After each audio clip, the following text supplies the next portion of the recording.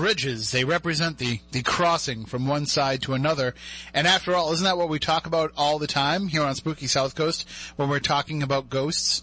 We're talking about crossing from one side of existence to the other. But there are certain places on this earth and in this country where the bridges are more than just that metaphysical representation. There's also a physical representation. We'll be talking tonight about haunted bridges with our guest, Rich Newman, here on episode, what number? 480. 480. Episode 480 of Spooky South Coast starts right now.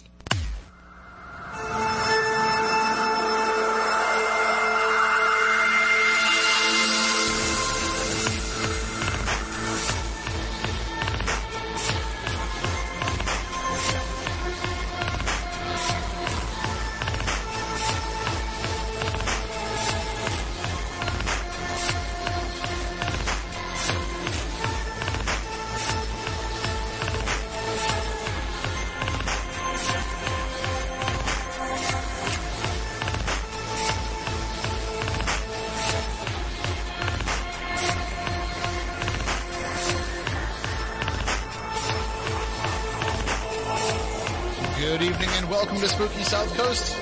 Wise right here. Along with the silent assassin Matt Costa, science advisor Matt Moniz, and Stephanie Burke. Here broadcasting live on WBSM as well as on YouTube, on SpookySouthCoast.com, through the Spooky South Coast Android app, and rebroadcast on the Dark Matter Radio Network. And Matt, I don't want to spoil it, but people have been asking. Asking about what? They've been asking about the iOS version of the... Oh, it's working. It's working. What's that? What's working? It's working. We're working on it. Oh, yeah, you're in the process. Right, I thought you meant it was working now. We just had this conversation. You said it wasn't working. It should be up on the store. I'm not sure what the turnover is for Apple when you said that stuff, but hopefully it should be up by Christmas. So it'd be a nice Christmas present for everyone. There you go. When you get your shiny new Apple device for Christmas, the first thing you can do is download the Spooky South Coast app. But if you're cool and you have Android already, then you can do it now. You don't have to wait. So, because Android is better. That's just the way that it goes. I had this conversation earlier with Ken Pittman, because he went out and got a new iPhone. We were telling him how, he can't download Spooky South Coast app. So he's like, well, forget it. I'm going to return the phone. No, he didn't say that, but... He just smashed it. He was just... he was just like, no, he karate kicked it.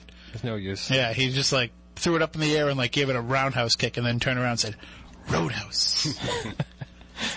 So this is Spooky South Coast, where surprisingly we talk about the paranormal each and every week. And we will be discussing haunted bridges tonight with our guest Rich Newman coming up in just a bit. He's also written a couple of other books as well, and we'll get into some of those. When we talk about different possible hauntings, we talk about different places that can be haunted. We look for the bigger places. We look for the houses, the old factories, the mills, schools, asylums, prisons, hospitals, all these places we look at as being, the potential for hauntings at least, and then you get in and you start to explore them and you find out they really are haunted.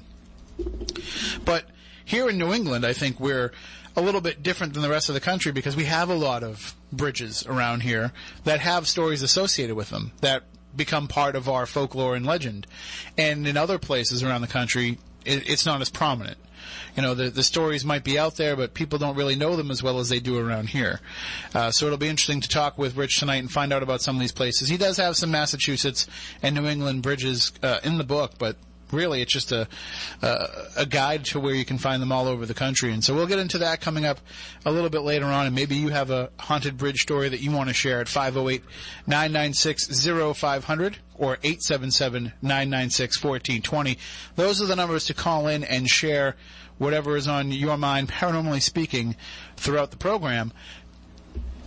And it's like the weekly update now of Amityville, because we've been talking about it every week now for the last few weeks. But earlier today, Chris Quarantino, Chris Lutz, as he's formerly known as, and I guess currently known as on Twitter, he started a Twitter account this week, and he's been going directly after Harvey Weinstein and Jason Blum and those who were behind the new Amityville movie. So he's not holding back. And we asked him if he wanted to join us tonight, and he declined. We've been talking back and forth, him and I, for a couple of weeks now. So he's kind of told me everything that's going on, but he's only put out so much publicly, so I can't say a lot of it. But he does have more planned in this campaign to basically take back the Amityville story. So, but we still don't know who bought the house. I don't even know much about the story to begin with, so... That's because you won't watch the movies. I know. But why would I want to? What about the books? I would tell you to read the book, but the book is terrible. Okay. And the book is not good. I thought it was good when I was younger, and I read it, but then I went back and reread it, and I was like, this is not even a well-written book. I think I'd rather hear it from the source than watch a movie, to be honest. Well, that's also, questionable too, though, because of course the sources have been different. Like, right within their own family, there's been different differentiations in the story. Right. So, really, I mean, I'm trying to think of, what's a good way to learn about the story without having to watch them. I mean, you have to watch the movies only to know what has become the Hollywood version of the story. And that version has changed again and again in the different incarnations of the movies. And so many of the movies actually have nothing to do with the story. They're just horror movies that they slap the Amityville name onto. Right. Or, place them into the house to kind of up the creep factor of the story. But you have to know... there's so many layers to it. There's what happened with the actual DeFeo murders. Mm-hmm. So that's part of it. Then there is what happened to the Lutzes when they moved in. Right. And out of that, you have to branch that off into what does Chris say? What does Danny say? What did George say? Mm-hmm. What did Jay Anson write in the book? What did other people associated with the Lutzes come out and say? Laura DiDio, who we had on the show, what did she report in the newspaper? What did Ed and Lorraine Warren have to say about their involvement in the case? So there's all these, and none of it really... matches. Yeah, none of it comes together.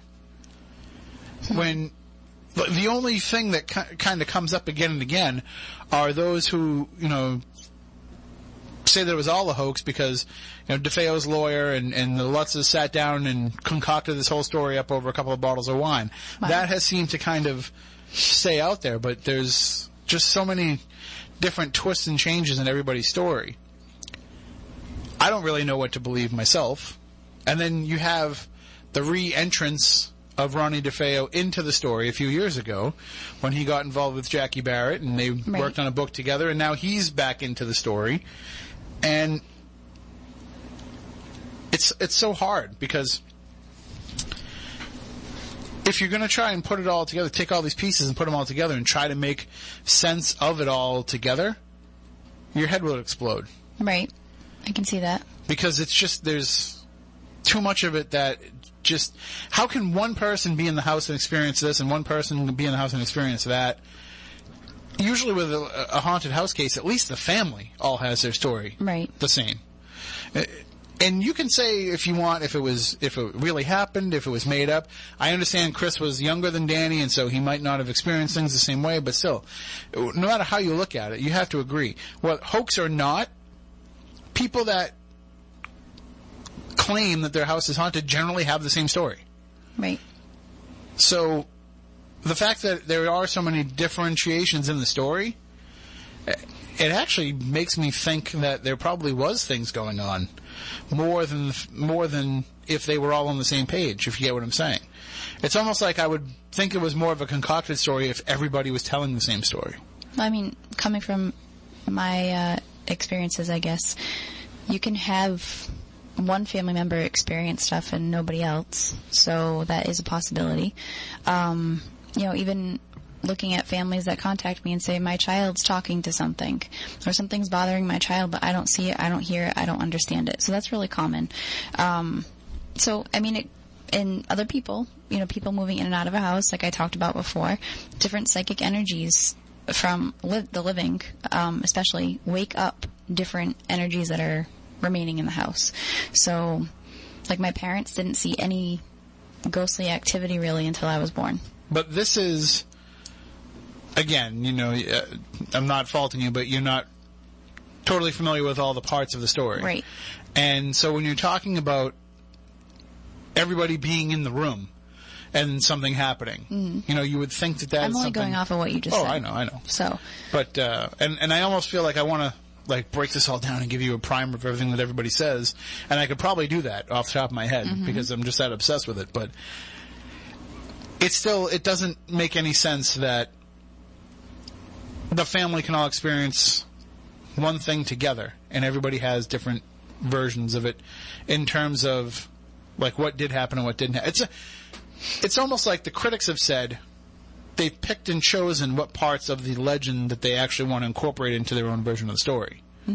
If you get what I'm saying. So it's almost like there was one thing that I know that the person who made the film with Danny Lutz, My Amityville Horror, I'm blanking on his name. We had him on the show, Eric Walter. And when he was on, he even said to us that there were parts of Danny's discussion where he could kind of tell that it wasn't really Danny recollecting what had happened to him. It was Danny recollecting what was in the movie. Okay. So he was like, it was almost like his memories had merged with the fictionalized version of it. Which can happen. And he didn't know what to believe and what not to believe.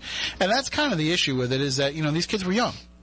Of course. So they don't really have full recollection of what was going on. But even hearing, like, certain parts of it or people that were involved in it, different things like that, makes me question as to whether or not there is any authenticity to really back up the story. I think something happened. Okay. And I think something happened that had a lasting impact because, I become friendly with Chris, right. So I don't want to, say, but, I'm not trying to say this in a mean way, but it messed them up. It messed up the whole family. Whatever went on there messed up the whole family. Right. And it goes beyond just having the spotlight thrust on them messed up the family. Because you can look at it and say, well, that's why they're all messed up. That will add to it, absolutely. Yeah, because, they became this national sensation. But I think whatever is there, it had way more of a lasting impact on them because it's affected who they are as people today. Well, obviously, to see how upset that Chris gets over the entire thing shows that there is something there. Because if nothing happened, and say if it was, them looking for fame, if nothing happened as a result of them putting it out there and then nothing continued to happen, you wouldn't continue to fight. Because there would be nothing to fight over. If it was a made-up story, it all would have been lost, and then it wouldn't be there'd be no point into it anymore. So if something happened and he's getting this fired up over, somebody portraying something the wrong way, or, somebody retelling the story, then obviously he's trying to defend something. But the other side of that, too, the other side of the argument is that, he came on with us years ago, and then he started saying, just it's only a matter of time before he's tweeting Jason Blum and Harvey Weinstein and saying, you guys think you know horror, you don't know real horror until I tell you about real horror, but it's been years and you haven't told anybody anything. Okay. It's been years you haven't put out your own movie, you haven't put out your own book. At one point it was going to be a pay-per-view video special. There was all these different ways that he was going to get the story out there, and he hasn't. And I think the longer that he takes to do that, the more people are going to question his motives and what's behind it. And that would be my question to him if he was on with us tonight is, at what point are you going to share this? Because it has to get shared. Right. And if you're waiting for Hollywood to come calling and to sign up on, putting your story onto film, if you're waiting for a documentary, if you're waiting for somebody to come forward and say, we'll give you a book deal, whatever it is, you have to do something because you can't keep challenging other people's version of the story and not provide your own. It's like if you sit here and we're in a discussion right now, and every time I said something, you pulled a Donald Trump on me and just said wrong, but you have to tell me why I'm wrong. Of course, I understand that. And that's what's lacking from this is that side of it, is why is it wrong? Is it wrong that they're capitalizing on his story? I think so. I think in some degree the way that this has gone, where George and Kathy signed away the rights to the story, and in effect, that took away the right of the kids to be able to tell their own story. And these rights have kept going in perpetuity from one studio to the other. Somebody bought the rights, somebody else bought the rights. So you get to the point now where they're never actually going to have the right to tell their own story. But if you break it down legally, there are avenues that you can have to discuss it where certain aspects of it are copyrighted and certain aspects of it aren't, because they were real events, and it was your life, and you have some say in that. But it's so convoluted as to what is under whose control. So where's the ending point? Because how much can you keep telling and retelling and telling and retelling the exact same story? How much more are people going to keep feeding into it? They still do. They buy every book. But why? They watch every movie. Because the fact that in 1975, it's based on a true story. I'm going to get you going now, I know. But that's what it is. Like, the fact that, it's based on a true story is enough to create in the public's mind, like, we want to know more about this. We can't get enough of this. And it's not just a matter of, like, those who are obsessed with the story and those who are interested in the case. It becomes kind of like a de facto thing for horror, where if you like horror movies and you see the image, it's a brand, it's a name, right. And you say, all right, it's the same reason why they keep remaking, old horror movies and bringing them to updated versions that you look at them and you say, well, that's not really all that much different. But they'll still watch it, and there'll still be an audience for it, and it'll still make money because people are kind of loyal to those brands. And it's something that you see in horror that you don't really see in a lot of other things. And I think, outside of Police Academy, you really can't get away with making 14 movies with the same characters and have it still work. Like, I don't understand the point of remaking and making and making and making Paranormal Activity. But people keep going. There's been, 5 or 6 of those? I think 6. And But people keep going. Because it becomes a moneymaker, and then it becomes an annual thing. Right. So it's like, let's put out a new one every year. And they did it with Saw, and it just and now they're doing it with The Conjuring. But at least with Rocky, there was... Rocky's totally different. Well, it's still the idea of franchising something and milking it to death. That's like a feel-good story. That's motivational for people. And also, they didn't really rehash the story. Right. I mean, sure, it's like Rocky goes up against the opponent, but they at least found different angles with the story. Right. Some of these horror movies, they don't even bother to try that hard, So your Friday the 13th type of thing, but yeah. And look at a franchise. Look at what happened with Nightmare on Elm Street, though, where it went on so long that Freddy stopped being scary and he started being the hero. Yeah, dark hero. And the same thing kind of happened with Jason too, where he becomes the hero. And I don't think that's something that would ever happen, with Amityville. I think it's always nice people versus the evil forces in the house. So because that dynamic can keep going, people will keep watching the films. People will keep seeing them. And when I say successful movie, I'm not talking about number one blockbuster, whatever that new Disney movie is being the smash hit. I mean, just they made back more money than it spent to make it. And they make it very low budget. They make it cheap. Instead of going to Toms River, New Jersey and renting the house that they used for the original filming, they built a replica in a public park. And that's where they filmed this movie, which is why Chris Lutz was able to get out there and film some footage at the site himself. So it's like the production values have kind of gone down again and again. And so now if it costs you $80 million to put out the movie and it makes $120 million in DVD sales or on-demand rentals, then hey, it's a huge hit for them. Let's make another one. And sometimes it even comes out, let's crank out as many as we can until we lose the rights. So, and I think that's what Chris is worried about. He's worried about this becoming a new franchise. This becoming the kicking off of the franchise once again.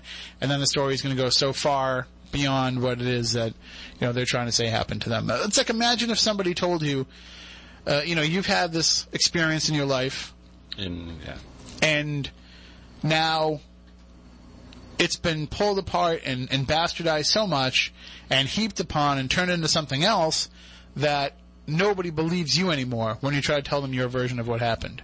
Because it differs from what the fictional record shows, basically. And if you want to tell your own story, then if you tell your own story and it changes again and again and it turns into something way different than what you originally told, that's on you. But if it was in somebody else's hands and they did it, it can have a pretty strong effect on you, I would think. Yeah, like what happened to my friend Travis Walton, the movie Fire in the Sky. Everything that movie portrays of what happened to the crew that got left behind is 100% accurate. Or, I wouldn't say 100%, but, subtle little things. But what happened to them in the movie is what happened. What happened to Travis, on the other hand, is complete Hollywood. And Yeah, it affected him, actually. And you can see, with that case and the way that, Travis goes around now and speaks and shares his story, so he's out there trying to change people's minds. And he also wants to come on the show. Which we will certainly have him on. But he's out there actively speaking on this because he needs to alter that perception of what happened. And he needs to share the real experience because other people are having the real experience. People aren't having experiences like they see in the movies, which I think is where people get lost and confused in this. People who haven't had the experiences, they watch the movies, they see the Hollywood version of what happened, and they think that that's how it goes down. So that they don't accept it unless it becomes that. So if you watch Fire in the Sky, you expect that that's exactly how it's going to happen if these forces show up in your life. And the same with a haunting, my kid isn't seeing a demonic pig walk through the room. No priest came in covered in flies, and the house never told me to get out. So I don't think it's really paranormal activity we're dealing with here. You can't use the fictionalized version of the Amityville Horror as the yardstick for whether or not your house is haunted. No, I got you. And I think you have to expect, watching any type of movie, that it's doctored up for Hollywood, no matter what. Yeah. I wish people could believe that. I wish that could be enough for people. And even when it's, based on a true story, or supposedly, a biopic or something like that, people still don't understand the fact that people in someone's life are combined into one character.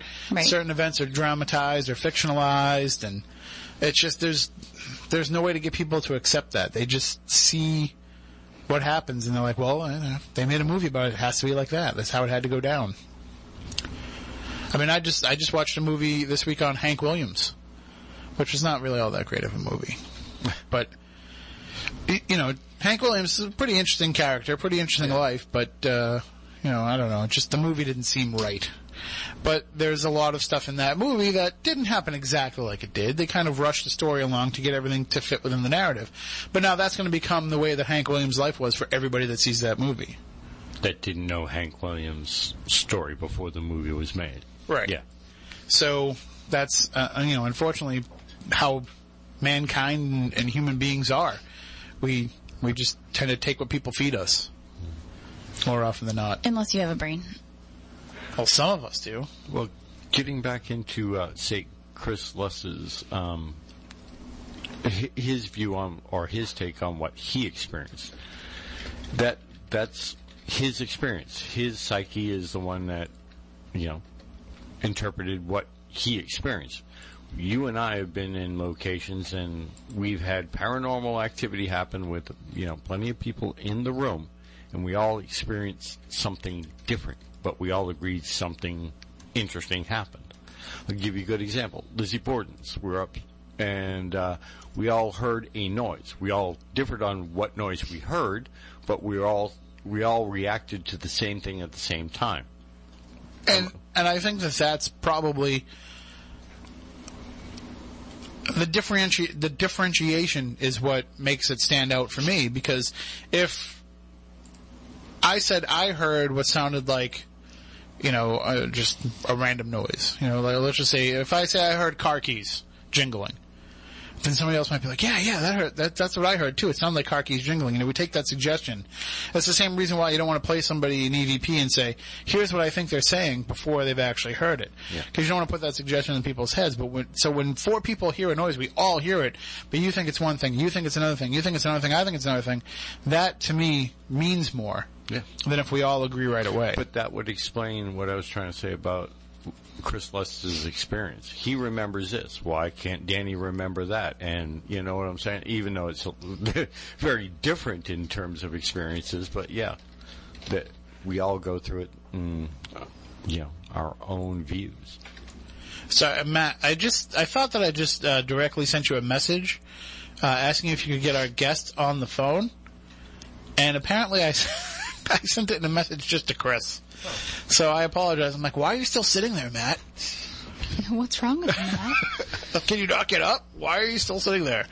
Did you? I just sent it to you now. So You should have it. Thank you. See? This is why you should never trust me to be in charge of things.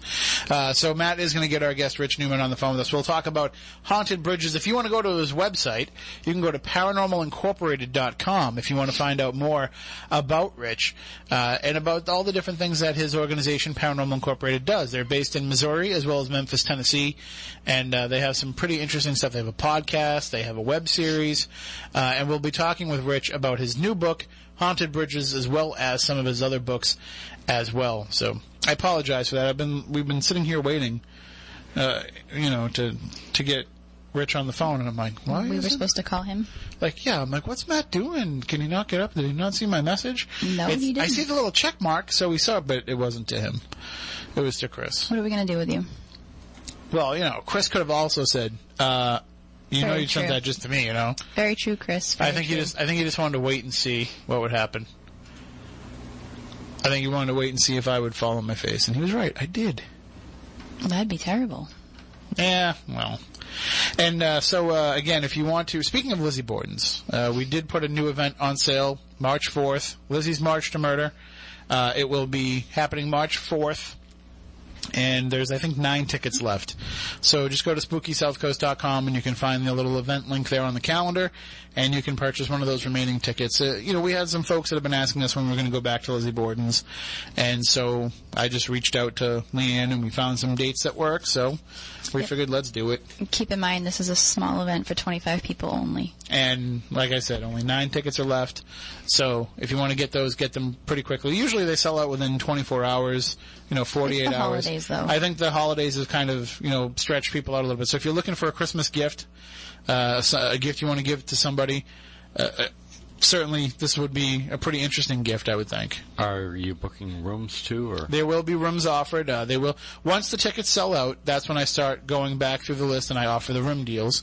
And you will get an email telling you that you can sign up for a room, as well as you can sign up for a reading with Stephanie during the course of the Yes, you event. can. And we've actually already had one person set one up already, right? Yes, and I think another one asked me to. I told him to message you, but so we'll get that all squared away. But the tickets are $135 each, and then once you purchase your ticket, you'll have the chance to buy a room in order of the people who purchase the tickets. That's the fairest way to do it, is to go in order. And you'll have the chance to stay for $100 per person, which, if there's 2 of you in the room, you're getting the room for, a third of what you would normally pay. So it's not a bad deal, or at least more like half, but still. It's a great deal. You get a nice bed. It's first-rate accommodations. in a haunted place. And nobody really sleeps when we leave. They all kick around the house and they keep investigating for the rest of the night. So that's the I would not sleep really in that fun house. part. I wouldn't sleep just because I'd be like, I have 4 more hours I can investigate. I'm doing it.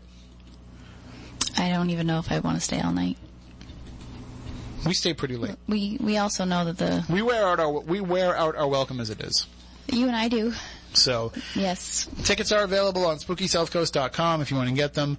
Again, and if you want to give them as a gift, we don't send out physical tickets because we don't have ticket insurance and all that kind of stuff, and we can't really protect against fraud and all that kind of stuff. So what we do is we just put you on a list. So there won't actually be a physical ticket that you could give somebody as a gift. However, if you wanted to do so, if you want to give it as a gift, we can come up with something that you could put into a card or into a package or something, and we could make you a video as well, which we've done in the past for people when they've given them as a gift. We've made them videos telling them they're going, so we could do that as well.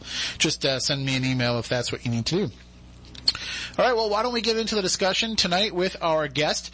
Rich Newman has been investigating the paranormal for over 10 years, and he's the founder of the group Paranormal Incorporated.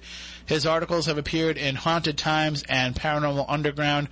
He's the author of a number of books, but tonight we'll be talking to him mostly about his new book, Haunted Bridges, and he joins us on the line right now. Good evening, Rich. Welcome to Spooky South Coast. How are you? Good. How are you guys? Oh, we are spooktacular, as we say here. And I have to say, out of all the different haunted locations that are out there, I mentioned some at the start of the show: hospitals, asylums, schools, houses, all this stuff. I don't think any of them have kind of the same romanticism that a bridge has. Bridges are something that always seem to have a pretty strong metaphorical place in people's lives. That's absolutely true. I mean, you can look at even mythology, a lot of different folklore and things where a bridge sort of connects the living to the dead. In Norse mythology, you have different bridges connecting the different worlds and things like that. And for sure, there's a romantic notion about it, especially since they've been around for such a long time. And it's almost like it's allegorical, it's like you're crossing from one side to the other, but it's also something that makes a connection. And a lot of hauntings, when you look at them, that's really what they are. They're just a connection from our world to another plane of existence. Absolutely. I mean, we all have probably some different views about the nature of a ghost or even the nature of a spirit or the afterlife, but we sort of carry that common thread that even if we maybe don't agree with our neighbor on exactly the nature of that thing, we all sort of kind of hope that there are such a thing. I'm sure we would appreciate that versus oblivion. And I think that's probably, what we're hoping. I mean, a lot of this is our own ego, and it is our own desire to kind of continue on, but I also feel, and maybe you agree with this, maybe you disagree, that a lot of this is just our own need. Like, as much as we've learned about the universe and as much as we think that we've figured things out, this also kind of represents that one area where it still is uncharted territory. There is still more that we can explore and try to find out. It's kind of the last great unknown. Absolutely. And I believe there's a lot that we don't know, actually. We talk about ghosts, but, we still really don't know what a lot of the more credible UFO reports are. We still don't know, a lot of the more credible cryptid reports, things like that. I think there's a lot that we don't know, and I'm cool with that. Well, I mean, also, too, the best part about that is if we don't know it, then there's still that thrill of discovery, and there's still that thrill of being able to make the connections. And obviously, you've been putting together this book for a while, and you've written other books as well, but I'm assuming that most of your work is done with your team, with Paranormal Incorporated. The actual investigations are. The writing is more just in my ballpark. But I reach out to a lot of different paranormal investigators across the country, if for no other reason than just, because I can't travel to every single place that I write about. I like to at least get some hands-on knowledge from people who've been there to sort of verify some facts for me and things like that. So I work with a lot of different paranormal groups, but my personal group is mainly the investigations you see on the website. We get invited a lot to go do things like that and events and that sort of thing. But I do most of the writing. But, I mean, still, you have a collection of minds that you investigate with and that you can take different approaches into account. And, it's kind of like one of those things where sometimes the sum of the parts are greater than each person individually, and that gets you closer to finding some of the answers that you're looking for. No, absolutely. And, I mean, and that's just, ghost hunting 101. You want to have reliable people with you, if for no other reason than just to corroborate what happens. I mean, it's one thing to have someone give you an eyewitness account and you kind of scratch your head and say, okay. But it's a big different thing, when 3, 4, 5 people, see that happen. So it's always great to have people you trust with you. And also, take it a little bit seriously and aren't going to use it as an opportunity to just thrill seek. So, yeah, I mean, it's great to work with people like that. And when you started writing and you started putting out, which book came out first? I actually wrote a book about applying filmmaking techniques to video games first. The first actual ghost hunting book I did was called The Ghost Hunter's Field Guide, which is basically a giant travel book, state by state, of haunted places that are all accessible to everyone. And that came out about 5 years ago. So, at least in terms of, and for those watching on Spooky TV, you see me waving. I was just waving to the police officer that drove by. Because we're always very respectful to the police who never question why we're here at 2:00 in the morning standing out in the parking lot. But but when looking at that too, like, that's also a pretty daunting task to take on. Being an investigator, you know how hard it is to start collecting some of the research behind these places. And so right out of the gate, you're coming out with a book where you're kind of collecting this information from all over. And my question is it easier to write something like that where you're kind of just collecting things from everywhere, or is it harder or easier to focus on a narrow topic like just bridges?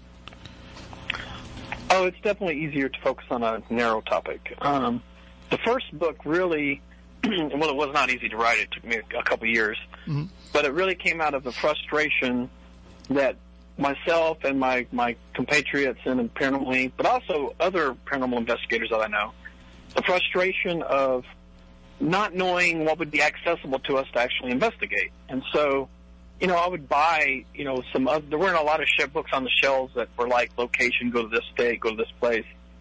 But when I did find one, what I would discover a lot of the times was it would end up being private property, or it would be out of date, and, the place would have already burned down or something, or it would have changed hands a couple times and it wasn't a restaurant anymore. So really, we just got frustrated with trying to find places to investigate. And so I kind of wanted to write a book where someone who was interested in ghost hunting could open it, and every single place in it, they could go there. They could go to that restaurant, they could go to that haunted hotel, they could go to that haunted national park, whatever. And I think that's what appeals to a lot of people, because a lot of people aren't serious enough to get involved with a group and to go out and get equipment and to keep track of all of their findings. I mean, a lot of people just kind of want to go out and have the thrill of the chill, and that's what's great about books like the Ghost Hunters Field Guide and Haunted Bridges, is you have the chance to go out and just kind of experience. It's how I got started, really, because I did the same thing. I found a book of like a list of haunted places, and my sister-in-law and I were like, hey, one of these places is right down the street. Let's go check it out. And that's what it takes for some people to get hit with the bug. But also, when focusing on places like that, you also have a responsibility of...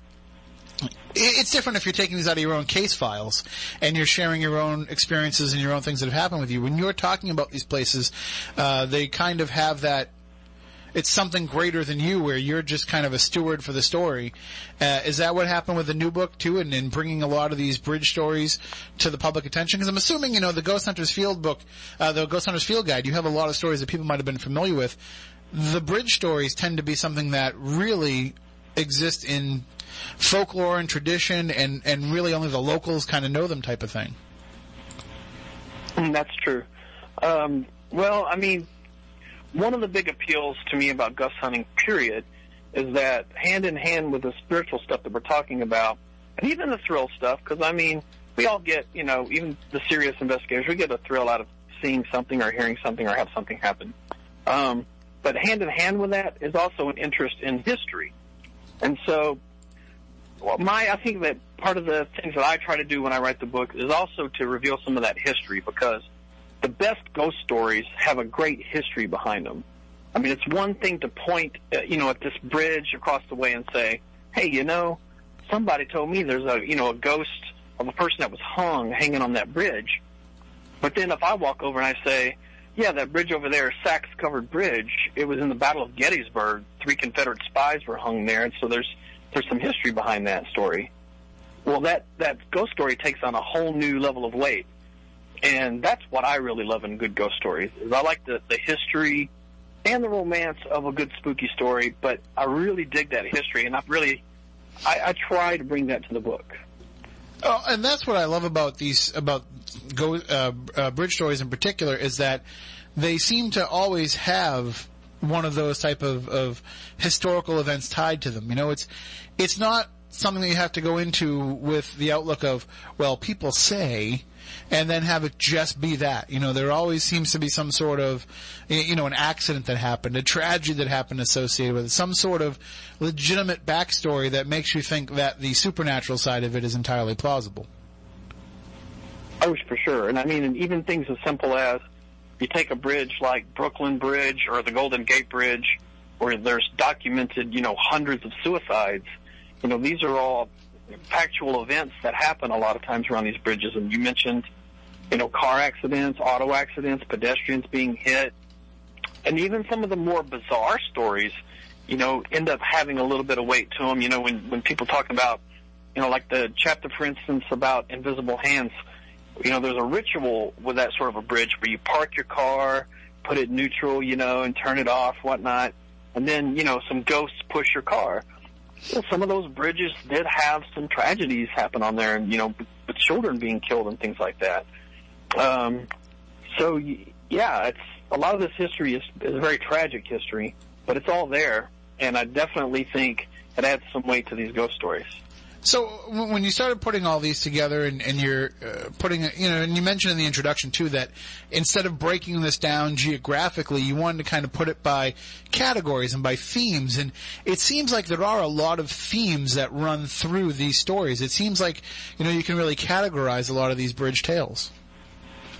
That's true. And actually, this book was actually pitched to me by my publisher. I had just finished a different book, The Devil in the Delta. And she pitched me on the idea of doing a haunted bridge book. And at first I was kind of reticent to do it because of exactly what you're saying. How many places, in this country have we heard about a crybaby bridge? Well, there's one in every state. Mm-hmm. Right. At least one.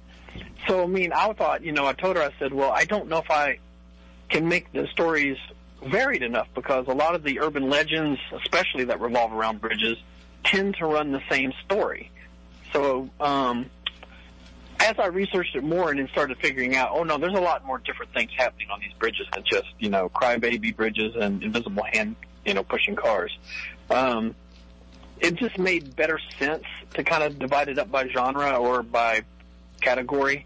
That way I could, if the stories did sort of kind of start to sound the same, I could point it out myself versus the reader saying, wow, I'm reading a lot of the same stories over and over again here. But now, as an author, and as somebody who is putting together these stories in a book, you don't want to have a lot of similarities in the stories. You kind of want to have differentiations in the legend and in the interaction that people have with the legend. But as a paranormal researcher, you must look at this and say, it fascinates you to look and see that there are these same stories happening in place to place to place, and you have to start to wonder, well, why? Why do these stories seem to be repeatable and seem to be existing around these entirely different locations? Well, I don't kid myself. There are a certain degree of these that are urban legends, mm-hmm. and a good story and a good urban legend does get around. But that said, the majority of the bridges in the book kind of have their own unique spin. And I think part of the reason why these sound a lot alike is because our human tendency to make sense of something. We go out at night, we cross a bridge, we hear the sound of a baby crying. Well, that's, scary and terrifying, and we want to understand why we're hearing this. So it's sort of, I don't want to say it's human nature to lie, but it is sort of human nature to sort of want to come up with a story behind it. Mm-hmm. You may start poking around and say, old so-and-so down the road, she had a baby that died when it was young. That must be it. So I think a lot of it just comes from our need to understand what's happening. I don't think a lot of the stories are actually just flat made up. No one's sitting around going, this will get people and scare them really good. See, they are springing out of some sort of reality. But I got to think there must be just a lot of them too that do kind of just come up as a legend, as a way to, and not so much entertain people, but just to kind of give these locations a character and to give them a story. That there must be some of that to some degree to say, maybe you heard the story about a crybaby bridge somewhere else and you applied it to this bridge in telling other people the tale because it had more impact. So you're telling a story that you heard that happened somewhere else, but just to give it a little bit more emphasis when telling the story to somebody else, you're like, oh yeah, and that's that bridge right over there.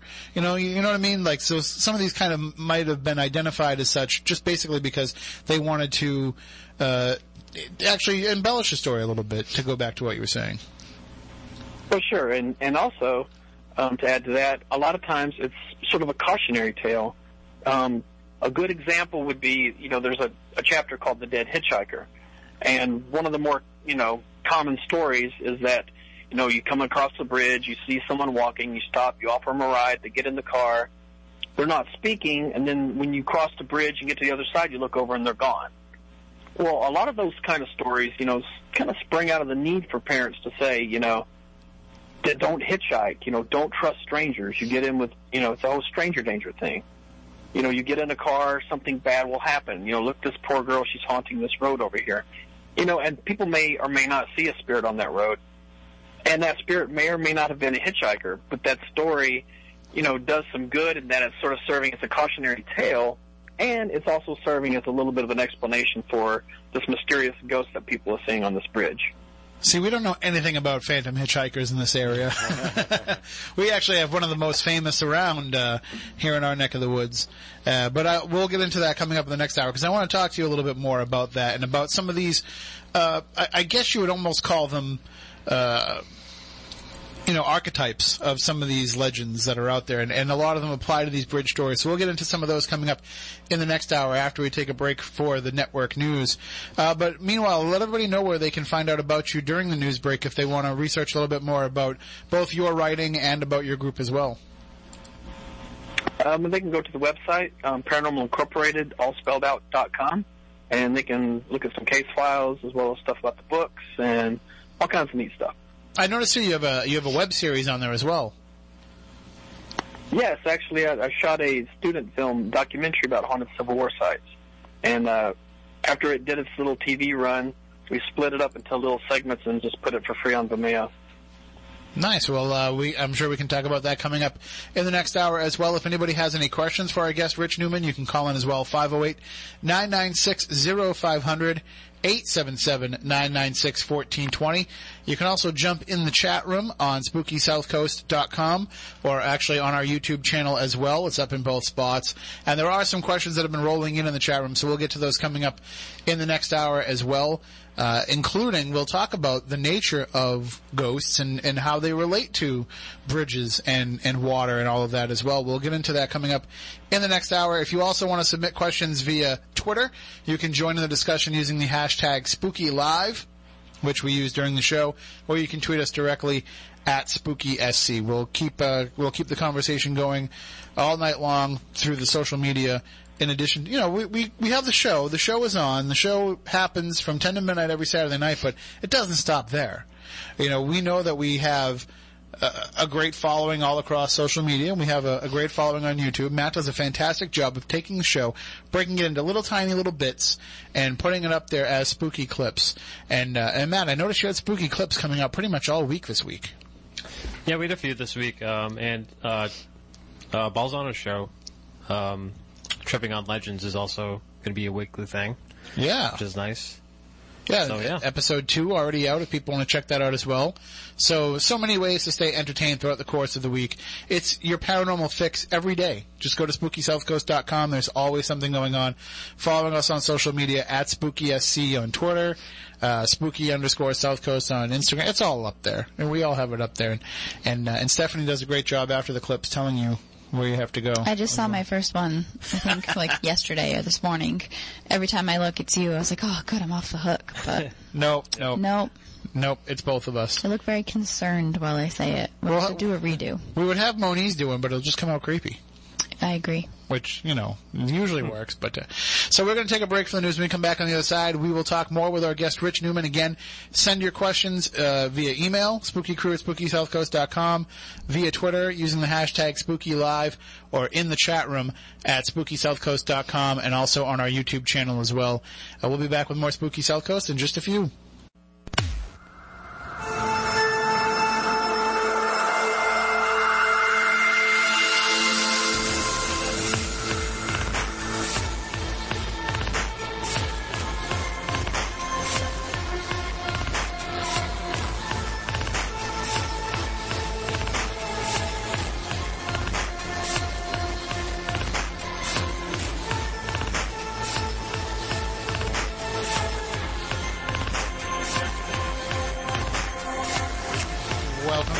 Number 2 of Spooky South Coast, Tim Weisberg, along with the silent assassin Matt Costa and Stephanie Burks. Science advisor Matt Moniz has stepped out running a quick errand, but he shall return with food that you're probably going to try and eat during the show. Yes, I am. I'm blowing up your spot. You are. I already asked to not be on when I was eating, but you did that to me. I'm going to pull your microphone down when you start eating until you tell me that you're done. Cool. So, even though, Matt, what do they teach you in broadcasting school, day one? What don't you do on the air? Eat a chicken sandwich. He asks him as he sees him taking a bite of food. Right, and he's off camera, so. But we do have food in this. It's not polite to eat on the air, but we do have food in the studio tonight. Just don't tell the engineer. Right. Don't tell him that we have drinks on the counter and. Well, the board is safe. Not necessarily, because I am tearing up these cookies here. We do have cookies here that. Can we show them? I'm going to put them on my camera here. That's a good shot. And these were sent to us by Cheryl. I call her Mama Cheryl. She sent us these lovely cookies, and we thank you very much because we've been chowing down on them. And we love snacks. We do. We're big on snacks. We like The snacks, paranormal really runs on snacks. We need to get sponsorships of the show. You can't even have an investigation without having some sort of snacks. It's true. Keep yourself going. And you know, especially. Tends to be long nights. Especially when you're running an event. As poor Matt Costa knows, especially when I was pregnant, I couldn't carry my backpack, so I shoved all of my snacks into his backpack, and he had to follow me around all night. I still want to know why the show is not brought to us by 7-Eleven. We do tend to stock up at 7-Eleven. Well, there's one near my house, and there's one near the station, Right. so that helps. It's kind of a convenience thing. It's almost like a store for being convenient. Oh my god! Like some kind of a convenient store. It's almost like this should be a thing. Maybe. You might be onto something. I think I just made Matt Costa choke on a chicken sandwich. did. You just blew my mind. You almost blew chunks all over the studio with that chicken sandwich. There's something in the chicken sandwich. Do you think there's something in it? I'm glad I didn't eat it. The bun's supposed to be yellow, right? I think so. Like potato bread, So I think so. Hawaiian bread. Those are both like yellowy, right? What exactly are you eating over there? He doesn't know. It's the bread's like the bun is yellow. So, Like- But what's in it? What kind of sandwich is it? Chicken sandwich. Cheese. Cheese. Interesting. so it's You're failing it's miserably taken- over there. Taking forever. Yeah. Taking forever, Carl. I just wasn't happy with the version of it that I found. Oh. The only version I found of it is like super digitized, but They took all of it down because I think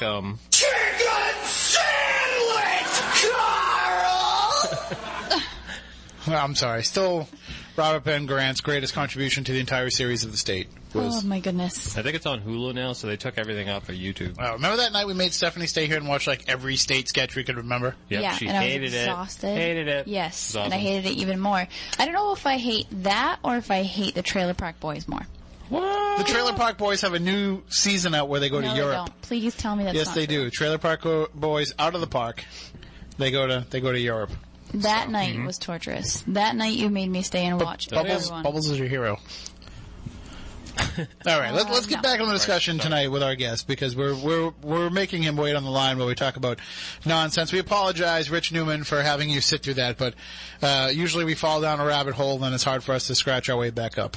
Before we jump into No problem. the conversation, I have to give a huge shout out to Eduardo. He's listening from Brazil right now. Oh, well, hello, Eduardo. Thank you for listening from Brazil and for jumping in the chat room on YouTube and on SpookySouthCoast.com. And also want to say hi to Ross. Ross, thank you for everything this week. He's in the chat room as well. So Ross is, not to give away a lot of secrets here, but he's the one that's helping us make the iPhone version of the app possible. Yes, him and I actually talked about that this week. So we thank you very much for that, Ross, as well. So, all right, now let's get back into the discussion with our guest, Rich Newman. Again, if you want to check out his website during the discussion, it's paranormalincorporated.com. And I'll just ask you this, Rich, this is a semantical question. Is Paranormal Incorporated actually incorporated?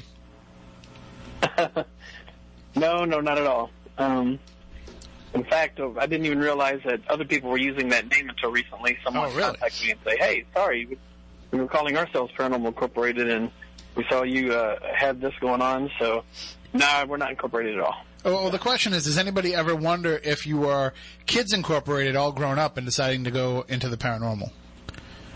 That's No, but I was definitely into the paranormal when I was a kid, as well as my friends. okay. But were you into Kids Incorporated? Because I think I've seen every episode. Or you're not familiar? I don't recall that. I don't even recall that show. Oh man, it was terrible. It was pretty paranormal, just how it still drew an audience every week, being as bad as it was. It was basically a dance club for kids. And oh my gosh. Yeah. Mario Lopez was on it as a dancer, not even as an actor, just as a dancer. So that tells you all you need to know.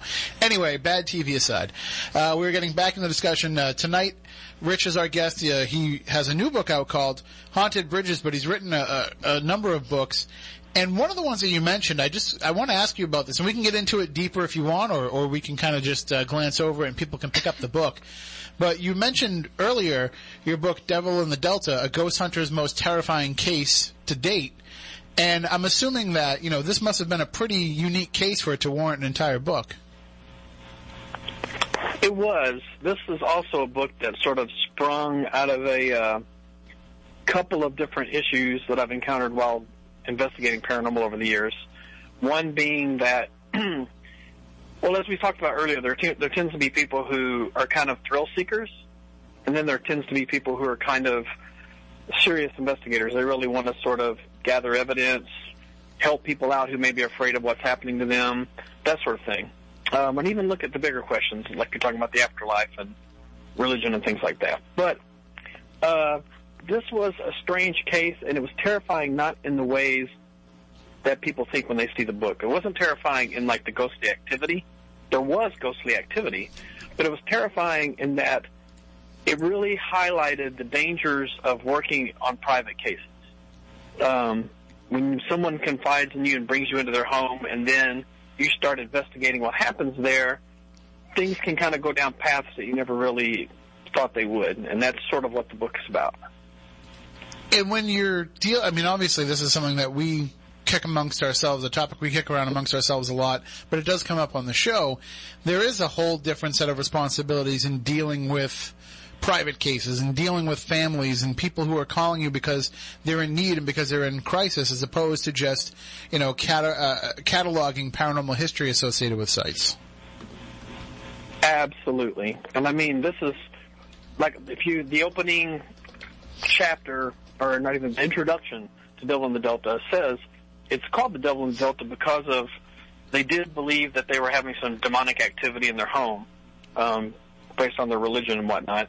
But it was also having to do with the devil in the details, because there was so much happening with this family, with drugs, illegal activity, bizarre things they would do in this house, and there were children present. There were drugs present in the house with the children. There were just all these different things going on in this one haunted, double-wide trailer in the outback of Mississippi. So you can just imagine the different places this book goes. Well, and that's, to me, that's the part that I'm always careful about in my work as an investigator, is that I don't really want to have to get involved into something like that can be, it can easily take over your life if you're, associated with one of these cases and helping somebody out and following through with all this. It becomes where you're kind of their paranormal support person, and you never know when you're going to get the phone call. You never know when you're going to have to talk somebody down from the proverbial ledge. It can just kind of eat you up inside and can draw all of your attention and your time away. At least when working with something like researching haunted bridges, you know that you can turn the computer off for a while, you can go back to real life. Those stories, those legends will always be there when you get back and when you sit down again.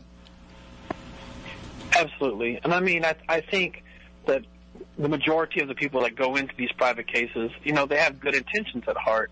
They want to help people out who are saying, something's happening in their house and they're frightened, et cetera, et cetera. But you never really know the culture of that household that you're getting into. You don't know what their particular religious beliefs are. You don't know what their particular occult beliefs are. You don't know what's happened in that place prior to you getting there. And, this was just a prime example of, there was just a lot of things happening in this house in front of small children. I mean, there's no way that the small children in the house in Devil in the Delta grew up to not be afraid of anything to do with ghosts, just because of the lunacy and the over-the-top way that this woman treated every little thing that happened in the house. The home there was haunted, but I mean, she had gone into this realm of paranoia where every little thing that happened was of great import. Just to give you a quick example, I don't want to get into this too far, but there was a point when I was talking to her, and she was telling me about noises she was hearing in the house, and then she came out of nowhere, and up to this point, we'd only discussed ghosts. And then all of a sudden she said, it's the devil, and he's watching you right now. And I said, he's watching me right now. Where is he? And she said, he's right there on the wall behind you. And I turned around, and there was a fly on the wall. And she was claiming that the fly was the devil. And at that moment, I thought, well, her 5-year-old child was sitting over there listening to this whole conversation, scared out of her mind. What's going on in this house when I'm not sitting here asking questions? What is she saying around these kids and doing it was crazy. Just absolutely crazy. Yeah, I mean, that would make me certainly second guess, how much I wanted to put myself into that position. But just one of the things that caught me from the summary of the book on the website is a television that shoots fire, and I think I would actually like to have one of those. If you could make it shoot fire whenever you wanted, it could come in handy. Right. No, there was. I actually took a picture on the Paranormal Incorporated website. You can actually pull up in the sidebar where I list the investigations. I put a special little investigation link there for the Devil in the Delta, where a lot of the different things that I've talked about in the book, including EVPs and sound. Oh yeah, there's a ton of them there. Yeah, are all on the website. There's actually a picture of the TV. There is. I'm on the page right now. I'm trying to find it though. Oh, okay. Oh. Man, I'm hopelessly behind on keeping that website up. I need to get on that. Well, I mean, it's an easy to navigate website. It's pretty well laid out there. If anybody wants to check it out, paranormalincorporated.com. Getting back into the bridges, we talked just amongst ourselves, before the show started. We were talking about how in New England we have a lot of bridges that, especially covered bridges, that seem to have these stories associated with them, whether it be these legends that have developed in other places as well, but they seem to all have some sort of story attached to them. I don't think there's any bridge around here that doesn't have a story associated with it. In other areas and other regions of the country, do you find that it's the same thing, that all these bridges seem to have a story, or does it get to the point where sometimes it's few and far between to find a ghost story from a certain area? Well, you definitely have it made in the Northeast. You guys, for sure, have probably the highest percentage per state. And I think a lot of that has to do with just the great collection of covered bridges that are up there. Like when you talk about the bridges in New England, which I'm not a New Englander, so I don't even know what states are considered New England, but I always think about Emily's Bridge in Stowe, Vermont. Right. Is that considered New England? Oh, yeah, definitely. Oh, okay. And yeah, I mean, it does seem like in the Midwest, and as you go even farther west, that we don't have the density of stories concerning bridges and haunted bridges. But we also, that these part of the countries aren't as old as New England is. So I think a lot of weight goes into the history that you guys have up there. Well, you mentioned Emily's Bridge, and for those who aren't familiar, if you could share the story associated with that. Sure. It's actually called the Goldbrook Covered Bridge in Stowe, Vermont, and it's a pretty well-known little small covered bridge with ghost hunters. In fact, it's so popular that the local police there are well aware every single night there's going to be a slew of people out there with cameras and audio recorders and such trying to capture activity. Mm-hmm. But the basic story is that a young bride named Emily was, let me preface this by saying there's also a couple versions of the story. The most well-known is that a young bride-to-be named Emily was on her way to her wedding when her horse carriage wrecked on the bridge and she was thrown off and killed. There's a second version of that story that she actually went to the wedding and the husband-to-be didn't show up, so she went back to the bridge where they would often meet and hang out, and when he never showed up, she hung herself there. And then there's a third version of the story in which the husband actually hangs himself first, and then she comes, finds his body, and then she hangs herself. But whichever one you believe, people claim that the spirit of Emily now haunts this bridge, And she's kind of an angry spirit, if you've heard any of the stories about her. Well, and we have a lot of those type of stories, though, around here where, you know, there always seems to be those and we talked about this before in the first hour, there always seems to be those tragedies that are associated with them, that are associated with any location. Do you feel like that these traumas, these things that happen, leave an impact on on these bridges because, you know, because they're so strong, because they mean so much? Or do you think that it's a matter of just more that it's a quaint legend, and a quaint way to keep the legend going is by attaching it to these bridges? Because I almost feel like when talking about these stories, the fact that you are dealing with some of the, and you know this as an investigator, you know, you have the running water that can amplify the activity. You have the bridge, which represents a crossing. You know, it's almost like the factors are right for there to be a haunting, but the stories are also so good. You wonder, does the haunting exist because of the backstory, or does the haunting exist because of the factors that allow this activity to keep going? I think I'm making sense in this question. I'm not sure. You are making sense. Well, I don't think there's any one answer. I mean, for some bridges, it's definitely a story that's just been attached to the bridge to sort of give us some explanation. But I also think, you know, when you go to the bridges that legitimately get a lot of activity and people really are capturing good, you know, evidence there, that absolutely the environmental conditions are playing a part in that. I mean, one of the things that I've certainly discovered over the years is that a lot of the activities that happen in homes and haunted restaurants and wherever tend to be very environmental. And it does seem like, especially with residual type ghosts, that some dramatic moment was just, you know, passionate enough that that moment in time was just captured by the environment. And more often than not, you know, you take a look around at, you know, is there a creek nearby, like you're talking about the running water?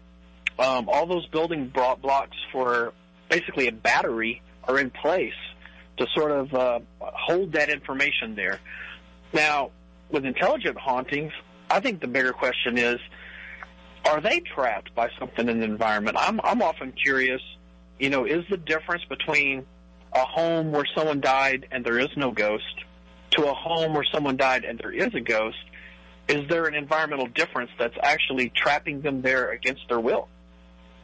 And we deal with that here a lot because so many of our haunted locations here have, you know, fieldstone foundations. They have granite, which is rich in quartz, in the foundation, and that's actually recording and amplifying the energy that happens. So, you know, you can actually find these geological factors, these physical factors that actually can play into why these hauntings happen. And I think with bridges, the water is certainly part of it. There was some question in the chat room about, you know, the folklore of how spirits are supposed to not be able to cross running water, but then, you know, the pseudoscience of it all shows us that running water actually does charge things up and actually makes activity happen a little bit more prominently. Absolutely. I mean, at this point, if anything in the ghost hunting world has been sort of accepted by the community, it's that spirits are most likely, you know, based around electromagnetic fields, some sort of electricity. And we all know that water definitely conducts electricity. And as you say, even acting sort of as a battery of sorts, it can actually even amplify it. Yeah, I mean, but I was reading some of the stuff in your chat room, too. I'd never heard of ghosts being turned back by water, but I had heard that about vampires. I said, no, I had heard it about spirits, about them not, you know, if you're being chased by something, if you can get to water, they kind of become trapped by it. And I actually had shared that story just recently. We did an event in the Bridgewater Triangle where I was stationed at a park all night that had a little tiny covered bridge. I'm talking like maybe like a 10-foot crossing of this little tiny covered bridge. But that was one of the things that I told everybody. I was like, you know, one of the folklore things that I've heard is that, you know, spirits supposedly can't follow you across running water. So if something's chasing after you, run to the bridge. I turned off your microphone, Moniz, because you're eating tacos. Well, what? I still haven't turned on your microphone because you're still eating tacos. Did you swallow? Yes. Okay, now you can talk. What about the river Styx? That's It's just an album from the 70s, Monies. Go back to eating your tacos. No, I'm just kidding. No, but I'm teasing that's one of the earliest folklore legends. Crossing to the other side was being taken by Carolyn across the river Styx. But you're talking at that point. The river was you're in the underworld, right? But the river was supposed to act as the barrier between the living and the dead. Mm-hmm. Yeah. Back to my tacos. All right, yeah. I'll turn your microphone back down. Sorry, I didn't feed everybody before the show, so they mutinied on me and ran to Taco Bell. Are you still with us, Rich? Oh, yes. Okay, I didn't want to make sure I didn't turn down the wrong slider. In looking at some of these stories, though, and going through some of these, a lot of them, as we talked before, they have a melodramatic story behind them. They have a highly romanticized story behind them. Were there any that, as you're writing them, you said, "Wow, this is a place I would not want to go"? Were any of these stories actually, terrifying? Yeah, I mean, I don't know if you've ever heard of the Cold Creek Bridge story in Ojai, California. No, I don't think I have. But this particular bridge has got some bizarre things attached to it. And I could see why maybe somebody going here would be a little intimidated. It's on Creek Road in Ojai Valley in California. It's really close to a county park. I think it's called Camp Comfort County Park. But this particular bridge has a whole slew of stories attached to it. You do have ghost stories, as far as, I think there's a headless motorcycle rider that's been seen driving across the bridge. And there's also been what looks like sort of a phantom hitchhiker walking along, and people stop and say, "Do you need a ride?" And then they disappear. But even more interesting is this particular bridge is known for a couple of different entities. One is called Charman, which appears to be this entity that appears to people that looks like a burnt person. Whoa. And some people have conjectured that it's a spirit of a person who burned alive in the area, though there's been no factual story to support that. Some think it's something more non-human type of an entity that's in the area. And then if that's not crazy enough, you also have what they call the Ojai vampire, to go back to your vampire stories in water. But back in the 1800s, when they were just inhabiting the area, a lot of people noticed their cattle they were finding their cattle drained of blood. And then the story goes, eventually a couple of children turned up with the blood. And so they went looking around, and they found this stone tomb in the woods, guarded by a black dog. They killed the dog, they staked the vampire, and everything stops. However, off and on over the 1900s, people have on occasion claimed to see what looks like this weird combination of ghost and vampire, almost like a spectral apparition of a vampire standing in the trees watching them. And quite a few investigators in California have made the effort to go out to Camp Comfort Park and sort of explore and look for this tomb. But as far as I know, it's not been covered yet or found. Ooh, that's still, there's enough going on there that I would probably I'd probably swim across there rather than take the bridge. We do have a caller on the line that I totally forgot to take. I apologize for whoever is waiting online. Good evening. You're on Spooky South Coast with Rich Newman. How are you? Hello. Are you on the air with us? Okay. Hello? Hi. You're on the air. Hi. I know what I'm about to ask has always been considered fiction and legend, and I was introduced to it as a child, probably in middle school in the late 60s, but have always considered it one of my favorite stories. And it was recently introduced as a TV series a few years ago, so my question is, which is silly, but is there any truth in the legend of Sleepy Hollow where Ichabod Crane meets the Headless Horseman on that bridge? Good question.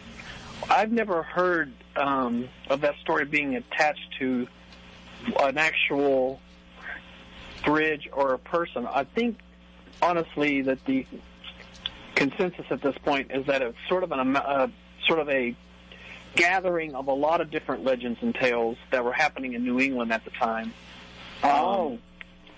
I know that there's, even back then there were bridges that were thought to be haunted. There were cautionary tales given out to children about going down to such bridges. I'm not aware of there being a historical piece of fact about a particular bridge that they actually named after. Do you know more about this? I'm just did a quick Google search here, and there is some truth to the story. I mean, some local legends that helped inspire Washington Irving. That the fact that there were German mercenaries that used to come through there when the Hessian soldiers were there during the Revolutionary War, that the Dutch settlers of the area, they particularly did not like the German mercenaries, so they would tell stories about ruthless German horsemen who killed without discretion. So it was kind of a story that became something that they would tell to kind of scare the kids and to kind of, demonize these Hessian soldiers, and that at one point a headless corpse of a Hessian soldier was found in the area and later buried by a local family in an unmarked grave in the old Dutch burial ground. So, I mean, maybe there's at least some truth to it, but if it is, I'm sure, as with everything, the legend becomes greater than the actual facts that inspired it. I do think it's very interesting. Oh, well, I thank you very much for the call. Thank you. And sorry to make you wait so long on hold. I just fine. I forgot. I was like, go to the call next. And then I just started going down another tangent. So thank you for your patience and for your question. And for listening. Have a great night. And if anybody else would like to call in, 508-996-0500, 877-996-1420. Rich, one of the stories in the book it's funny because you have a story about Colt State Park in Rhode Island, in Bristol, Rhode Island, and there's a bridge as part of that park, and there's always been legends that have been associated with that park, and it's funny because you write about one of them being the pair of ghostly girls who were thought to have drowned on the beach that are frequently seen in that area. I work as a sports writer here for the local paper, and there's a lot of softball tournaments that happen at Colt State Park. And I can't tell you, it's probably been at least 4 or 5 different coaches that I've talked to that once they find out that I'm into the paranormal, they say, one time we were at Colt State Park, and either they saw or somebody on the team reports seeing these little girls over by the beach. And I just always think that that's weird because it's not like they went on a website and read these stories. They're telling me about this strange thing that they happened, and I have to tell them, listen, that's the legend that's associated with there. And you talked about it in the book. Oh, yes. And actually, the paranormal group that I contacted up there, I don't remember offhand what the name of the group is. Actually, they're one of the TAPS affiliated groups. Was actually telling me the story more about the ghost that's in the the park office. Mm-hmm. There's supposed to be a ghost in the park office, and they were and then somehow the bit about the bridge on the trail came up, and then I was like, oh well, it's too bad that the ghost isn't hanging out by the bridge because that's the book that I'm working on, and then the story about the girls came out. So and since then, you're not the first person who's actually brought that story up and talked about those girls. And well, actually, when I've heard it, they've usually only seen one, but it's it's still the fact that there's a girl that they've reported seeing there, and it's again, these are people who usually, I don't want to say mock me, but they tell me the story almost in jest, but they've actually had these experiences, and I think that it's one of those things where if enough people are telling me the story, I'm going to tend to believe that they're really seeing it because they have no reason to make it up. And certainly one coach isn't talking to another coach saying, let's fool the ghost guy and tell him this story. So it's enough to make me, think that there is actually something to that story. Another one that comes from Rhode Island, and I've become pretty familiar with this story because we do a stage show called An Evening of Ghost Stories, New England Legends. And one of the storytellers that's involved in the show is Andrew Lake. And he tells the story of the Grange Hall ghost in Moosup Valley, Rhode Island. And when I found out we were talking about haunted bridges, that's the first thing that popped into my mind, is the story of the Grange Hall ghost who is seen by this bridge over near the cemetery in Moosup Valley. And I immediately just went to Andrew's description and the storytelling of that ghost. And that's one of those stories that it seems like what we're talking about, where it could just be a typical road ghost story, but then you do a little more digging into the research and you realize there actually is a true story behind it. Yeah, and that's also a story that's particularly compelling about, like what we were talking about, with perhaps rather than a spirit saying, oh, I just really like this spot, so I'm hanging out here for eternity, sort of maybe being trapped in the environment, because that particular spirit is seen by the bridge. It's been seen over at that Tyler Cemetery nearby. Have they or have they not seen it in a library there? The librarian has reported seeing it outside the library, yes. Right, and then Grange Hall itself. So it does seem like this particular entity just kind of roams the area right there. And Stephanie, you've actually been out there, right? I have been out there. It's like right on the border of Connecticut, so it was really far, and we happened to be out there already. So Andy had brought me out there and just showed me the different places as to where he had been seen. And Andy actually had a couple of experiences himself in hearing different things, and actually linked it back to another ghost story, and believes that the two of them are actually connected. It's the same ghost. That it's actually, it was, if I remember right, there was a factory or something, or there was some sort of, was it the gold mine? Yes. The gold mine and the shovel. And so that this ghost that's seen outside the Grange Hall might have actually been one of the guys that had invested in the gold mine and had come up short and was ruined financially by it, and now his spirit is seen roaming with the broken shovel across that bridge. Yep. And Andy actually had heard the shovel dragging on the pavement while he was out there, and he was actually really freaked out by it. Did some research, went to historical documents, and linked the two together. So there's a little bit more first-hand info for you for some of the legends that are in the book anyway. Absolutely. I mean, I'm curious. So do people generally that go there investigate, do they think that the ghost in Granger Hall is the same spirit that's sort of walking around the shovel outside? As far as I know, not many people have investigated it, but our friend Andrew, who's a local author in the area, and is pretty much a historian of all of Rhode Island, had investigated it himself just to kind of check out the legend, and had some experiences when he went out there and digging into historical documents, had found that other people in the past had linked it back to this, but the apparition itself had been seen with a shovel on its back. So yeah, it's and there. I think it was like the next street over was where the mine had been. By. So in the cemeteries there and everything. Yep. So it is kind of all connected right there. So that's one of the things that is as a writer, as you're putting all these stories together, Rich, you must love the fact of when you start to see the connections amongst these stories that other people weren't putting together.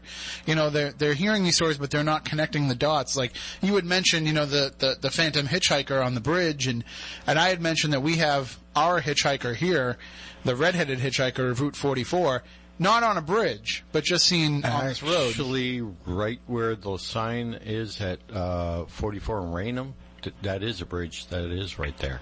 No, it's a little yeah. like a little creek crossing type bridge. So, and it's the same story, and we've been exploring the story for years because it happens all along Route 44. It's not just in our area. This ghost is reported in other places and on other roads as well. We heard about it on another Route 6 here locally as well. So it's almost like these characters, these archetypes exist in these stories. Maybe because there's a certain type of spirit that's drawn to these places, or maybe because it's just what we want to believe as the living. We want to kind of create these certain types of ghosts. I think it's a little bit of both, and for sure a lot of the last, because, it's that human need to understand what's happening that we sort of, a lot of times we relate, mysterious things and paranormal things that happen to us, and it's something we can understand, and if we can come up with, a handful of generic stories, the forlorn mother who's haunting because she misses her child, the dead person who died instantly and didn't realize they died. These are the stories we run into, over and over and over again. And I think it is because we want to sort of understand not only what we're seeing and hearing and experiencing in these places, but I think part of us sort of feels sorry for these ghosts. You know, they're sort of trapped there, and so we want to kind of know their story. Shiver just went down my spine a little bit here as I was going through the chapter. I'm just looking through the chapter that you have on the Phantom Hitchhikers and associated with bridges, and I'm like, well, let's just take a look at some of these locations geographically and kind of lay it out. So you've got stories from Alabama, from Florida, from Georgia, from Hawaii, from Indiana, from Kentucky, Louisiana, and I keep rolling down, and I see, as I keep rolling down, the Main Street Bridge, Pawtucket, Rhode Island. Right near the Slater Mill Historical Site, which, more or less, that's where Route 44 can take you to. Yeah. Mm-hmm. So, I don't know if you're familiar with that story off the top of your head, but the Pawtucket, Rhode Island Main Street Bridge hitchhiker. I know they all... I've actually just pulled it up so I could look at it, because I don't remember all 300 bridges off the top of my head, but, yeah. So this was one that's mistaken for a hitchhiker, but people don't actually think the ghost is a hitchhiker, right? This one, they think that it's probably, at least according to the legend as you report it, that it's probably somebody from the mill who has kind of migrated over to the bridge. Oh, right. Because that mill itself is considered a haunted spot, correct? Oh, no. We can verify that for you from our numerous events and investigations we've done there. Oh, is that place definitely. And Stephanie, I should mention, my co-host Stephanie is also a psychic medium. But certainly, Stephanie, you can attest to the entire Slater Mill complex. Yeah, it's an interesting place. Definitely interesting. I've had plenty of experiences myself, and even when I'm just trying to sit and have a conversation with someone, something happens. So it's certainly a place that's full of activity. See, we got to get you up here, Rich. I was actually not too far from you recently. I've been shooting a television show for Fuji TV in Japan, and so they've been flying me to different places that are known for hauntings, shooting this Japanese TV show, and I just was up at the Lizzie Borden house about a month ago.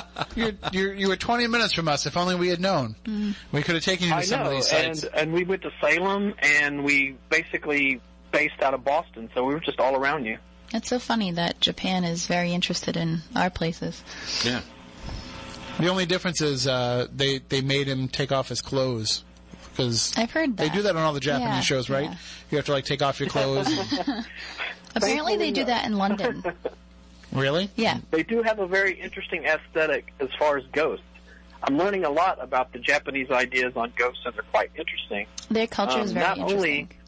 They have very specific ghosts. Yes. I mean, we often put them in horror movies, when we figure them out.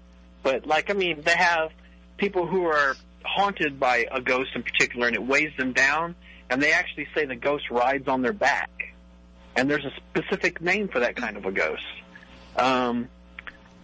There's also a lot of more happy ghosts in Japanese folklore, which is kind of refreshing to read. They have a lot of happy ghosts that inhabit hotels that are former loved ones who just want to be by the family, and I think a lot of that comes from their belief in Shinto and sort of the reverence for family and history and whatnot. But it's been a refreshing viewpoints, kind of dealing with their ideas on ghosts. And also they pay homage to their ghosts and they pay tribute to them, and they're revered more than they are feared. Absolutely, especially in the households that, like I mentioned, are into Shinto.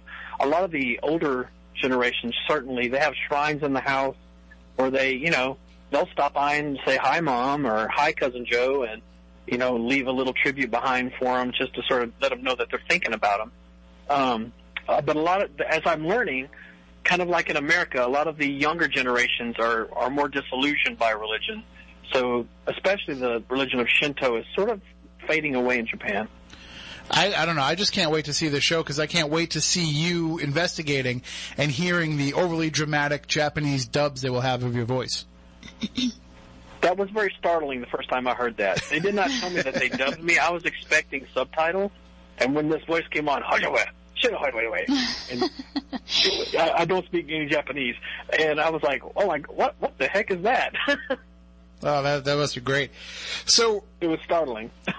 and what's funny is, as you were up here and you were investigating the Lizzie Borden bed and breakfast, you probably crossed one of our local bridges, the longest bridge in the world, actually.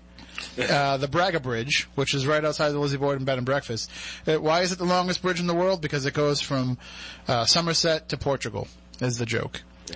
But oh my gosh, because they call Fall River like Little Portugal. But what's funny though is that area, that bridge crosses over the Taunton River, and the Taunton River is actually something that is part of what plays into a lot of the paranormal legends in the area.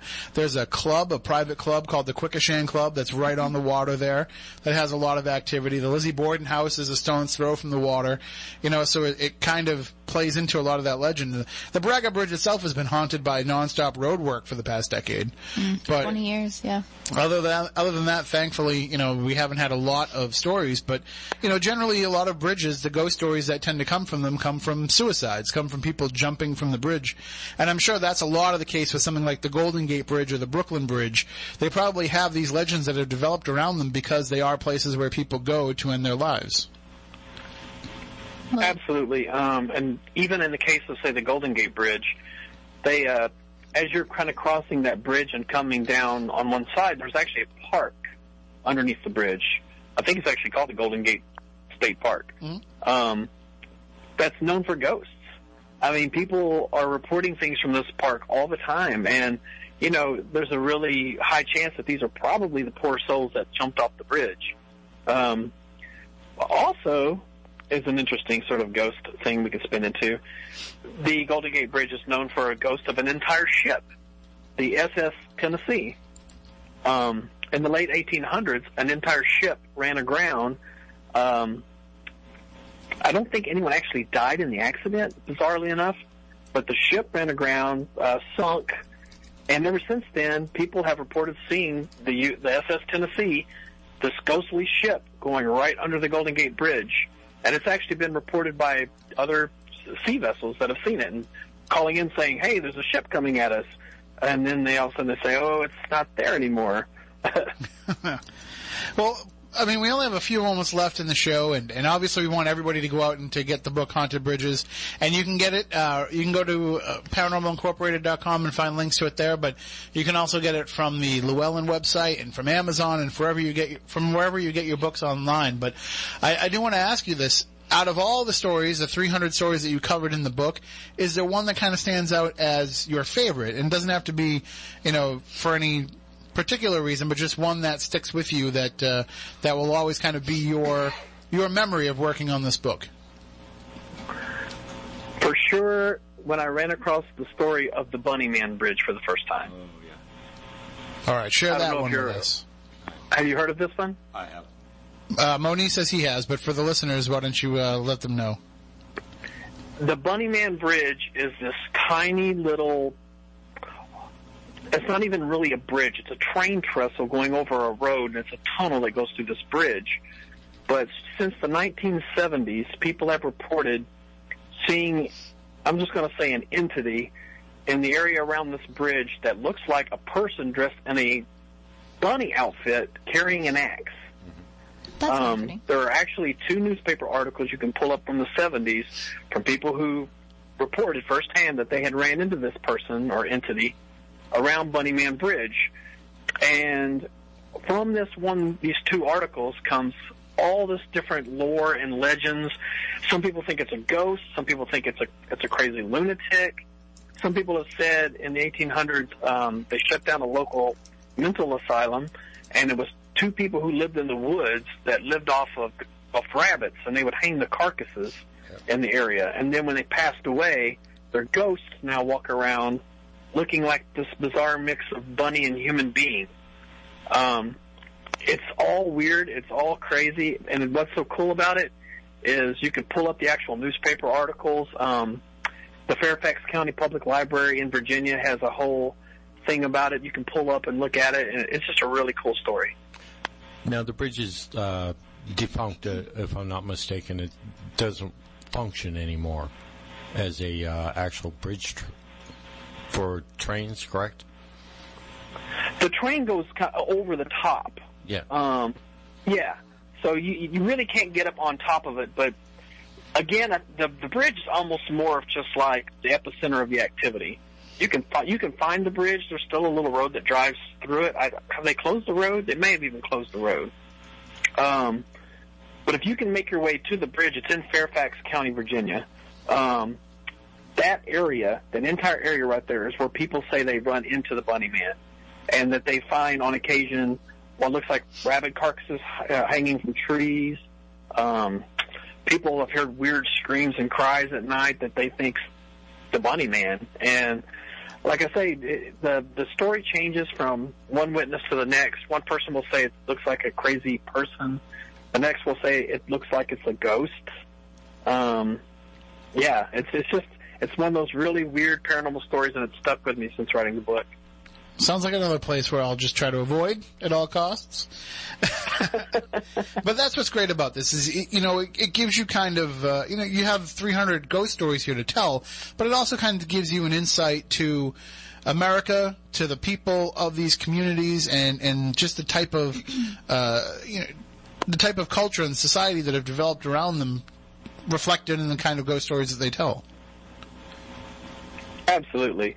I mean, that's why it's called Haunted Bridges, but I even put a chapter in there, there's just people that ran into creatures at bridges, people who have had UFO sightings around bridges, and of course, like we've talked about, real human tragedy that happened at bridges. So yeah, I mean, all these different stories from all over the country, it's really neat for me to be able to sit back and learn that history and read all these individual stories and learn about all these different things that have happened across the country, and I don't think I'll ever get tired of it. Well, we certainly will not get tired of hearing more of these stories, so when Haunted Bridges Volume 2 comes out, you can come back on, or, the next time that you have something that comes out, definitely keep us up to date with all of your work, because not only do we want to continue to read your work and discuss things with you, but we really, really are looking forward to hearing more bad Japanese dubs. Absolutely. In fact, I just turned in my latest book, which is on haunted Civil War sites. Excellent. So maybe that'll be our next discussion. Absolutely, 100%, because we didn't even really get into that. I wanted to talk to you a little bit about that, so we'll definitely set aside a whole night where we can talk just about that. Absolutely. All right, well, thank you so much for joining us, Rich. You have a great night. You too. Thanks for having me. Take care. That is Rich Newman. He's the author of Haunted Bridges. You can get it from Llewellyn or from wherever books are sold online, Amazon, Barnes & Noble, all those sites. You'll find it everywhere. And you can certainly explore the web series that he's talking about the Ghosts of War sites, the Civil War sites that are haunted, right on ParanormalIncorporated.com as well. So, yeah, that'll definitely be. I know, Stephanie, that's something that you're really interested in, so haunted Civil War sites. Yes. So I love history, so we can get really deep into that some night just on its own. And we will do that. We'll be back next Saturday night for another edition of Spooky South Coast, as we do each and every Saturday night. And if you ever missed an episode, you can always download them on iTunes, watch them on YouTube, wherever you find podcasts, wherever you find online videos, you will find Spooky South Coast, because we put them on all the time. Next week, our guest will be John Stedman, so you can join us for next week's show. And we will make sure, too, that we get these up pretty quickly, because it's the holiday season. You don't have time. You don't have time to wait for us. You've got too much stuff going on. You want your Spooky South Coast while you're out there doing your shopping and all that other stuff. We will hook you up. And, of course, Matt puts out the spooky clips all week long on YouTube, so you can check them out there. Make sure you follow us all across social media. And remember, there's 9 tickets, I think, left for our March 4th Lizzie Borden event. So get those now, and then once those are sold out, we'll start dishing out the rooms in the order that they were purchased. So you might have the chance to absolutely stay in the house for a discounted rate, but you can certainly come out and investigate with us. We'll be back next week. Stay spooktacular.